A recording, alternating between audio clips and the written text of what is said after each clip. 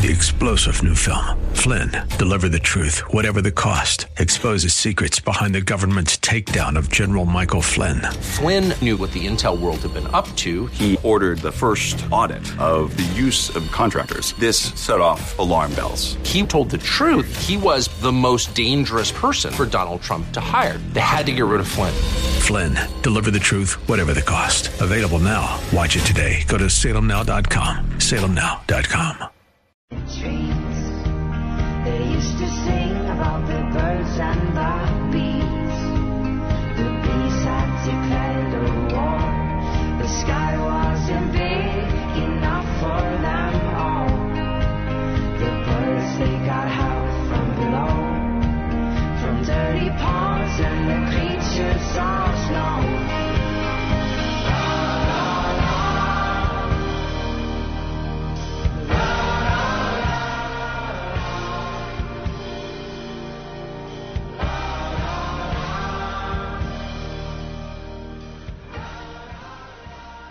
I'm Rob Black, talking all things financial, money, investing, and more. Joining me now, Patrick O'Hare from Briefing.com, Chief Market Analyst. How are you, Mr. O'Hare? Hey, Rob. I'm doing well, thank you. Just want to throw it out there to make you real and human us all. Picture on Facebook of you and your family, adorable family, getting into the holiday spirits. It's really warming to see a nice thing like that. Well, thank you very much, and I guess I could add to that on the warming standpoint, it was really warm in Chicago when we took that picture. So it was ridiculously warm, if you will, in the 60s in December, and of course that, I guess, could be a good segue into our market discussion, just talking about the idea that those warm temperatures continue to weigh on energy prices. Yes, let's do that. Warm temperatures, winter, and oil and energy, and I think oil dropped below $35 a barrel the other day, and when I saw that headline, I was like, that can't be good. What's your thoughts on oil being where it is at this point in time? Yeah, it's funny, Rob, how our mindset has shifted from the early part of the year now to the end of the year. You just said, drop below $35 can't be good, but we were all saying in early 2015 how oil coming down from 100 to 90 to 80 to 70 to 60, that it was a good thing, right? And it is, underlying everything. I mean, it certainly is better for the consumer, all things equal, that they're paying less at the gas, less for heating oil and the like. But at the same time, if you're paying more for health care and more for rent, it kind of cancels itself out, those savings there. And so you're not seeing that big economic benefit that, many of us thought that we might see. And that's been certainly disappointing in the grand scheme of things here. And it's partly, one of the drivers behind why GDP growth still hasn't sort of, broken out. We're just kind of still trudging along here around, between 2.5% GDP growth. Not terrible, but certainly not great in light of everything that the Fed has done up to this point, and how far out we are now from the financial crisis. But it can say that consumers, the balance sheets are in better shape. There's no question about it. If we could only get some real, some better income growth now, paired with that, we might see consumers less inclined to save and start spending a little bit more, which would then help drive stronger levels of economic activity. But we're looking for wage growth, and we're looking for continued employment, solid numbers. But isn't the Fed kind of declaring victory on the economic recovery by raising interest rates, which are only expected tomorrow, not definitive? Mm-hmm. But doesn't that say that, maybe they should wait a little bit till we get that wage inflation that you're calling for or asking for or wanting? Yeah, that's the great debate right now, right? I mean, there is, I think the Fed is in a position where it frankly just desperately wants to have some interest rate room in the event it needs to maneuver in the face of an economic downturn. It doesn't have that right now. The Fed, over this odyssey, has changed the tone of its communication, its guidance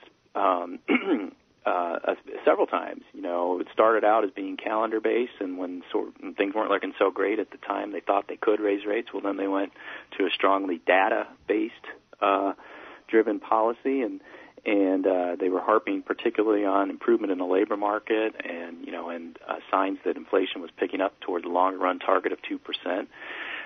Really didn't get all of that, certainly on the inflation side, and so then they turned to be a little bit more qualitative. So instead of looking for the hard data that verified that they were hitting that long run target, now they just want to be reasonably confident that they can, they're making progress toward that long run target. So there are a number of items out there that I think make for a very spirited debate as to why the Fed maybe shouldn't raise rates on Wednesday, and by the same token, why they could.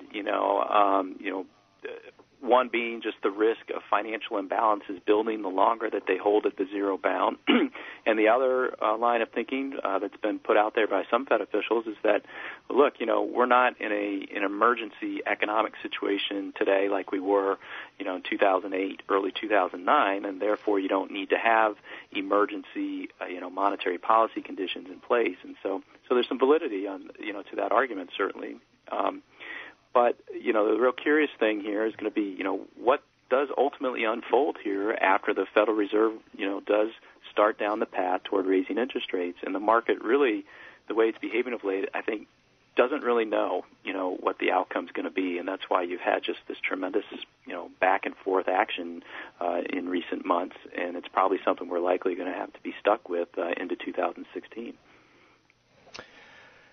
As a betting man, I'm not a betting man, but if I were a betting man, the gambler inside me says oil's had just this horrific fall, pretty historic on some levels from where it was a couple years ago at $150 a barrel. Wouldn't it make sense of you and I, who've been in this business a while, to talk to each other and say, probably can't go to zero, so when do we nibble at oil?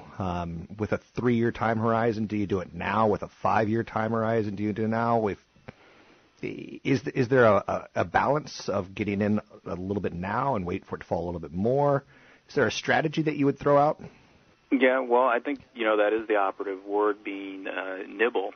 Okay. If you have that longer-term time horizon, maybe you do start to nibble here a little bit.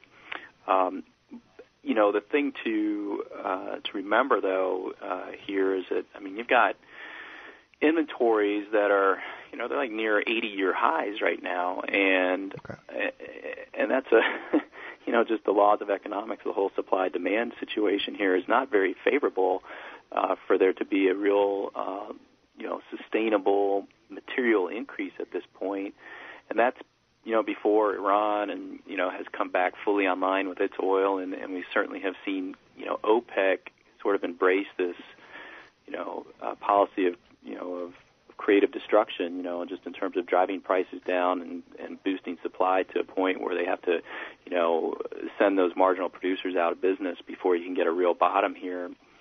We saw oil prices, $10, $12 a barrel back in the late 1990s, and so they can certainly still go, considerably lower given the supply situation we're in, but you're going to have this ongoing question of, have we hit bottom, and you're going to see these sharp spikes followed by big sell-offs, and you just don't really know here. You don't have I don't think there's really any strong signs yet that suggest that we have hit a bottom. So you're going to have tradable rallies, and they're probably going to sell into that strength, knowing that there is such an supply situation here, and we need to see more of these companies probably go belly up, and see the rig count continue to come down, and start seeing consistent declines in weekly oil inventories before there's some real budding faith in this idea that we have hit a bottom. So if you're going to play this oil, if you have a longer-term time horizon, you only want to nibble here, because I think it's too soon to go in, very heavily with this idea that we've hit bottom, and there's a lot of money to be made here in the short term, which there probably is not, that being over the next year or so. As a market analyst, I'm talking with Patrick O'Hare with Briefing.com, group that I've been working with. I've been paying for 15 years. It's an amazing website, lots of research, good, credible stuff. as an analyst, as a strategist, as a guy who's been around the block a little bit, do you play into the dogs of the Dow theory? Do you play into, like, today Los Angeles schools are closed after a safety threat? Maybe I'll go buy Smith & Wesson, or maybe I'll go buy, the Santa Claus rally, some of the, sell in May and go away, some of the maxims that are out there. Yeah. Those are maxims I think that are largely reserved for traders. Okay. And bear in mind that no 2 years are alike. There's historical data that does suggest that the Santa Claus rally period, which is the last 5 trading days of the year, the first 2 of the new year, tend to be favorable. And so a lot depends on what the mood of the market is going into that period to help support that that maxim. Keep in mind too, the month of December is known as one of the best months for the market, and we certainly haven't done so hot so far. So you just don't, it's going to differ from year to year. And so I think those types of maxims are best reserved in terms of how you're playing them, only if you have a trader's mindset. But if you have an investor mindset, probably better off sticking to the broader fundamentals that drive stock prices and staking your claims from that standpoint. We're almost out of time, but is there anything that you're working on right now that you want to get out to the listeners?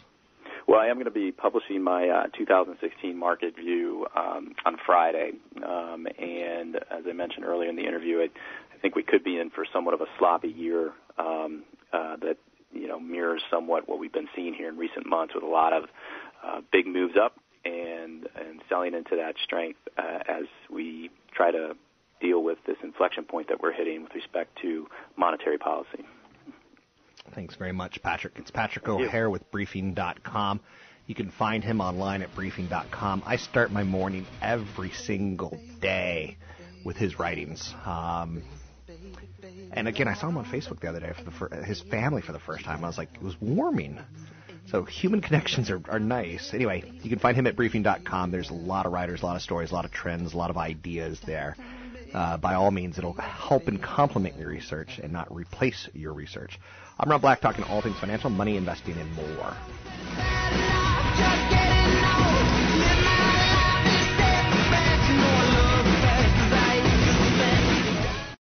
Three-star General Michael J. Flynn, head of the Pentagon Intelligence Agency, knew all the government's dirty secrets. He was one of the most respected generals in the military. Flynn knew what the intel world had been up to. He understood its funding. He ordered the first audit of the use of contractors. This set off alarm bells.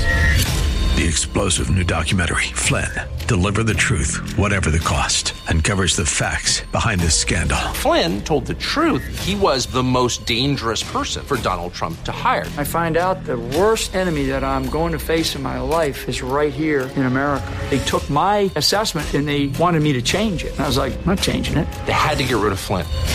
With in-depth interviews, archival footage, and never-before-seen personal records of the man behind the headlines. I just felt like I was drowning. Flynn, Deliver the Truth, Whatever the Cost. Available now. Watch it today. Go to salemnow.com. salemnow.com.